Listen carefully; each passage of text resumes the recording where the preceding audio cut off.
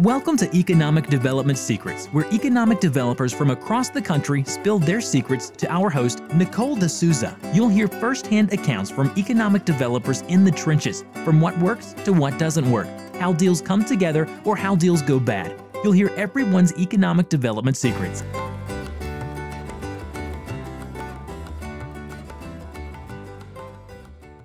Welcome to Economic Development Secrets.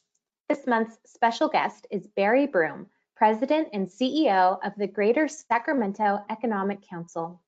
Barry discusses how his organization is responding to the current COVID-19 pandemic, and he also shares how he thinks recovery will look.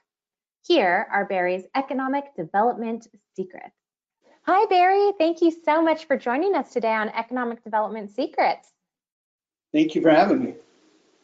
Absolutely. Can you start out, please, by telling the audience a little bit about yourself? Well, I'm a Ohio native, so I came up in Columbus and Cleveland, spent most of my life in Cleveland. So when I was a kid in college, if you grow up blue collar in Ohio, you have all these incredibly gritty stories about your dad being laid off and losing his job. I was about 16 when my dad's plant closed for the last time, and he basically never had another job again. I mean, he had jobs, but not a job where you walked in with benefits and pensions and things like that. So growing up in Ohio, the kind of economic disruption people are feeling right now, that's every day in Michigan and every day in Ohio for most people. And it's been that way for 20 years, including West Virginia. So I worked corporately 4 years. Cleveland, where I went to college and where I lived, had totally collapsed economically. So I went from being a Fortune 500 up and coming brand manager to going into an inner city initiative to intervene on young men, in particular, joining gangs. So I did gang intervention work for 5 years, leadership development, housing rehabilitation, neighborhood economic development. And then after 5 years, I gravitated to a mayor's office where I advised 3 mayors in the Cleveland area, moved on to be in the cabinet for the mayor of Toledo, Ohio. I did the largest industrial deal in the history of the United States, which was called Project Jeep. It was about 16,000 jobs. Jeep was founded in Toledo. Founded an organization called Southwest Michigan First. I was the CEO there about 6 years, and I was in Phoenix 10 years as the Greater Phoenix Economic Council president, which is a much highly regarded national organization. And then the last about 5.5 years ago, I came to Sacramento to launch the Greater Sacramento Economic Council from scratch. We have 43 CEOs, 20 public officials on our board.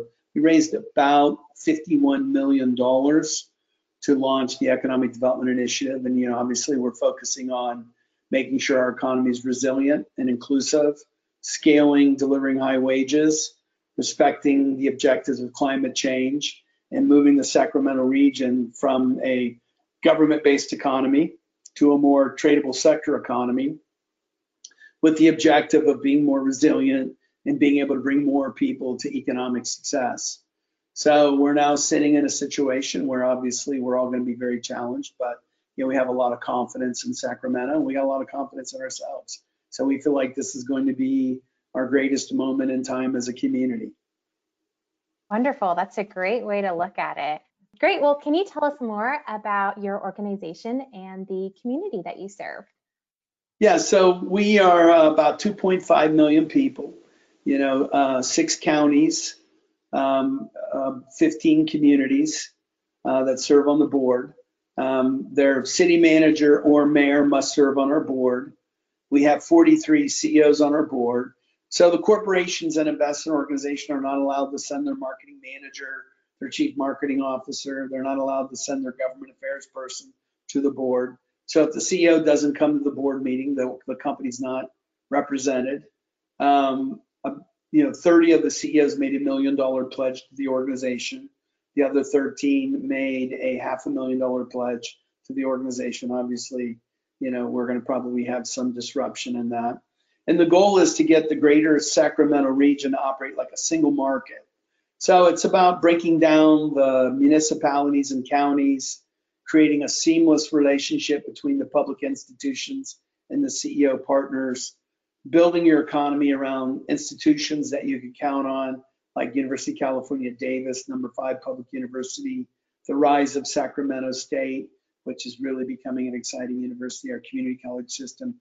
So it's about institutional grit, resiliency, mobility, and an emphasis on being into the new economic direction of the country, and about making sure everybody has a chance to participate in that success, whether they be African American, Latino, immigrant, veteran, disabled, so on and so forth. So we have a kind of an eye on growth and excellence, and then at the same time, that peripheral vision makes sure that that economic model is distributed and lifting everyone.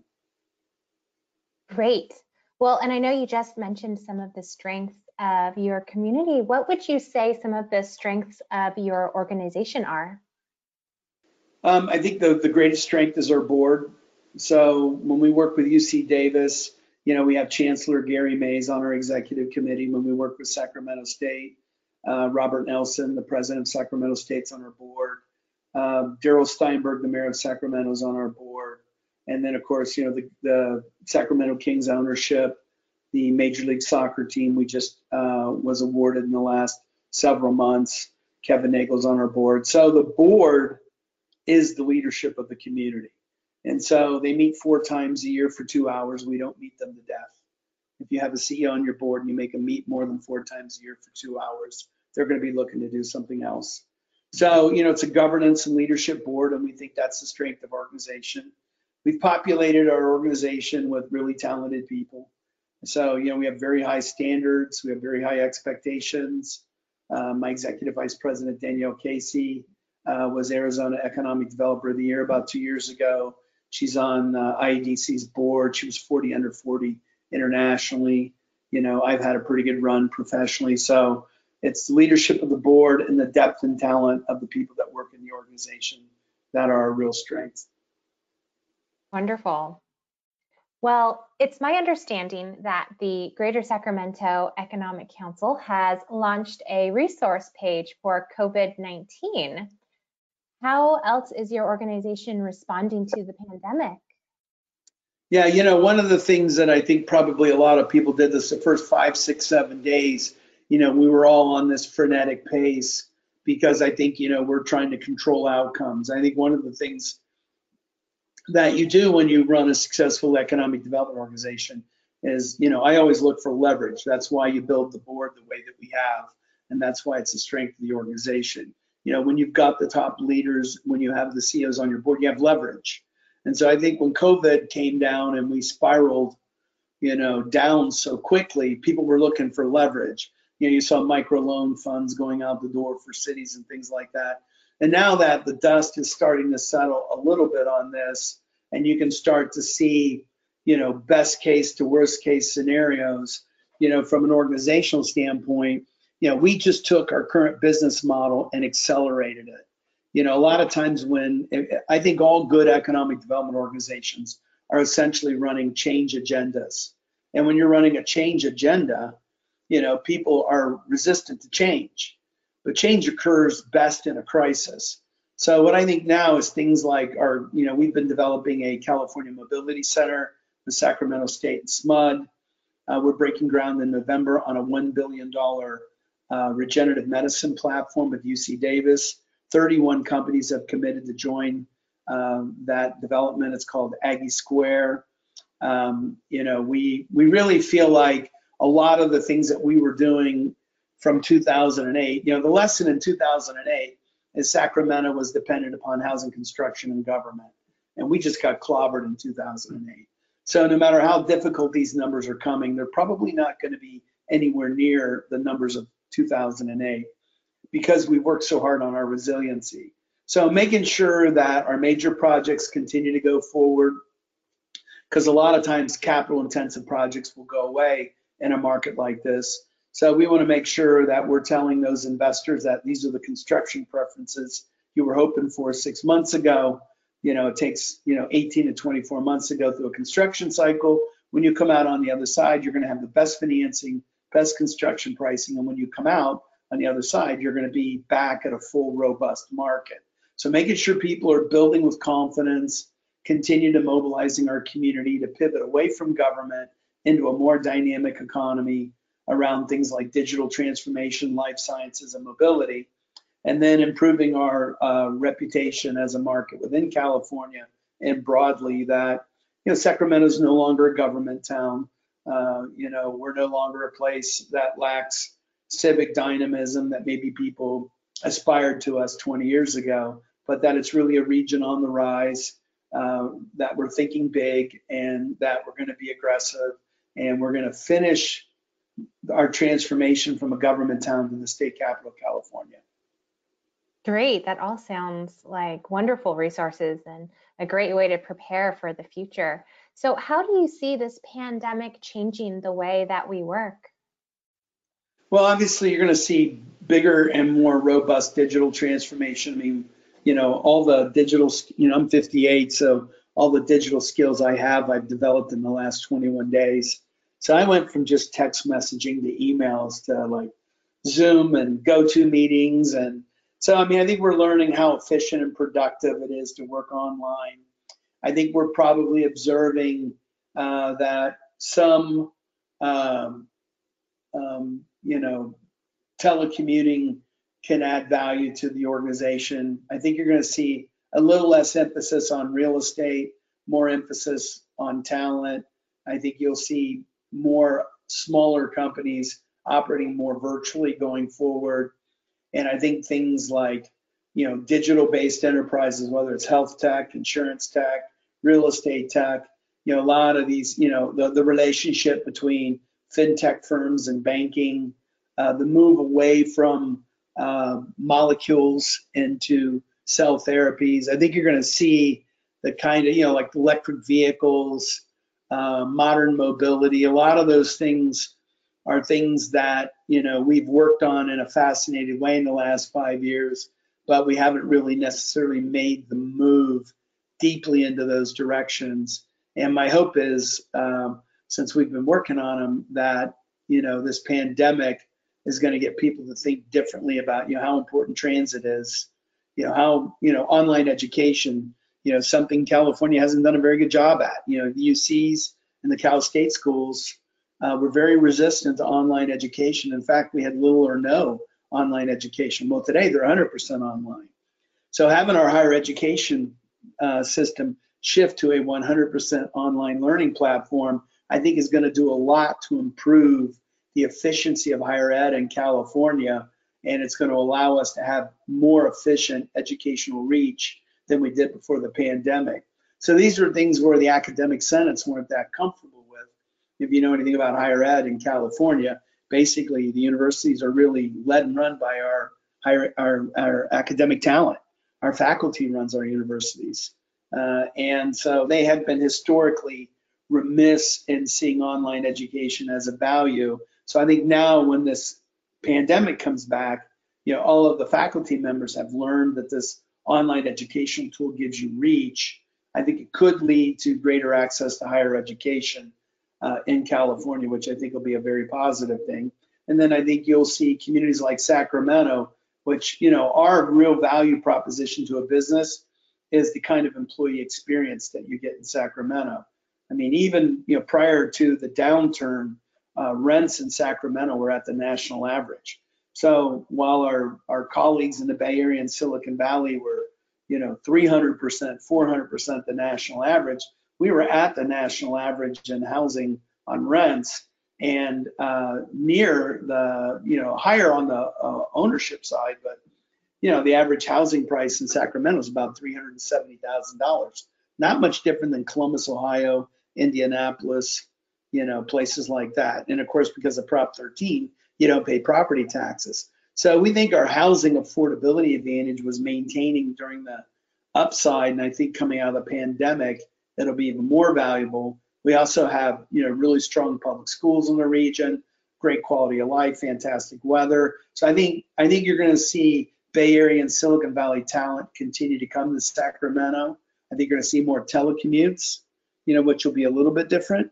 And I think, as long as we execute with courage and, we don't end up in a worst case scenario economically, meaning the pandemic, keeps going on and revisiting itself and lifting its head. And, as long as we're not fighting this thing for 12 months, we think we're going to come out of here in better shape than '08 and then be able to take advantage of all of our hard work the last 5 years. I've heard that you've been very positive about your region getting through the economic challenges of COVID-19. Why is that, and what does recovery look like for you guys? Well, I mean, in the past, Sacramento, our goal, we had a negative goal in Sacramento. And what I mean by negative goal is, when you're in California, so if anyone's listening to this podcast outside of California, which I know you have an Austin presence. So when if you look at Texas and you look at all of Texas's economic growth, when has economic growth hurt Texas? So Austin, okay, their downtown traffic stinks, but I mean, Dallas is not really hurt by the growth. Austin, maybe a little pressure on the infrastructure, but nothing like LA or San Francisco, right? So when people look at California and they think, well, California's kind of, a little out there on their economic policies, we worry more about climate change than we do economic resiliency, because economic resiliency has been a matter of fact in California for 75 years. We've never not been economically resilient. As soon as the modern economy occurred, we've had it in spades every single year since 1946. So unlike other places where you've had to actually build your economy, we just have always had ours. And really the economy in California, a little bit like what Seattle's gone through, it's not always a fun thing. It causes traffic, it creates housing prices that are difficult. So Sacramento's goal was not to be San Francisco and not to be LA. We didn't want to lose our housing advantages. We didn't want to lose our ability, we have short commute times to work. It takes you 20 minutes to drive to work for most of us in Sacramento. I live a mile from my office, so it's easier. So it became a strategy of not versus a strategy of forward thinking. Well, '08 clocked us a lot harder than we realized. And so now we've been on a strategy of who we are and who we want to become. And I think the fact that, we have probably $6 billion of capital investment getting ready to go in the ground. So far, everyone's telling us it's not going to be disrupted. That's probably more capital investment we had between 2000 and 2008 in a 10-year period. So what's happening right now from an impact standpoint is bigger and better than we've ever had before. We've sort of evolved beyond, we don't want to end up like San Francisco. So we have 30,000 people that move from San Francisco to Sacramento every year. That means in the last 5 years, we have had 150,000 people move from San Francisco to Sacramento regionally, and they show up like anybody at the PTAs and the council meetings, and they join the chamber and they tell tales of why they left San Francisco. So we've gone from we don't want to be San Francisco to we want to be the state capital, and we want to build that economy around our universities and around economies that have public good associated with them, like Aggie Square cell therapies. I mean, UC Davis is pivotally involved in some of these trials on the vaccine for COVID-19. So our universities can create jobs and cure people's lives, create jobs and lower the carbon footprint. So it's more in line with a job growth strategy that's inclusive, that meets the value of Californians. And then it allows us to go from being a government town afraid of becoming overrun like San Francisco to the state capital with a vision of a carbon-free economy, an economy that feeds the world around food and ag, an economy that changed public health around regenerative medicine, and I think an economy that allows everybody to participate in it.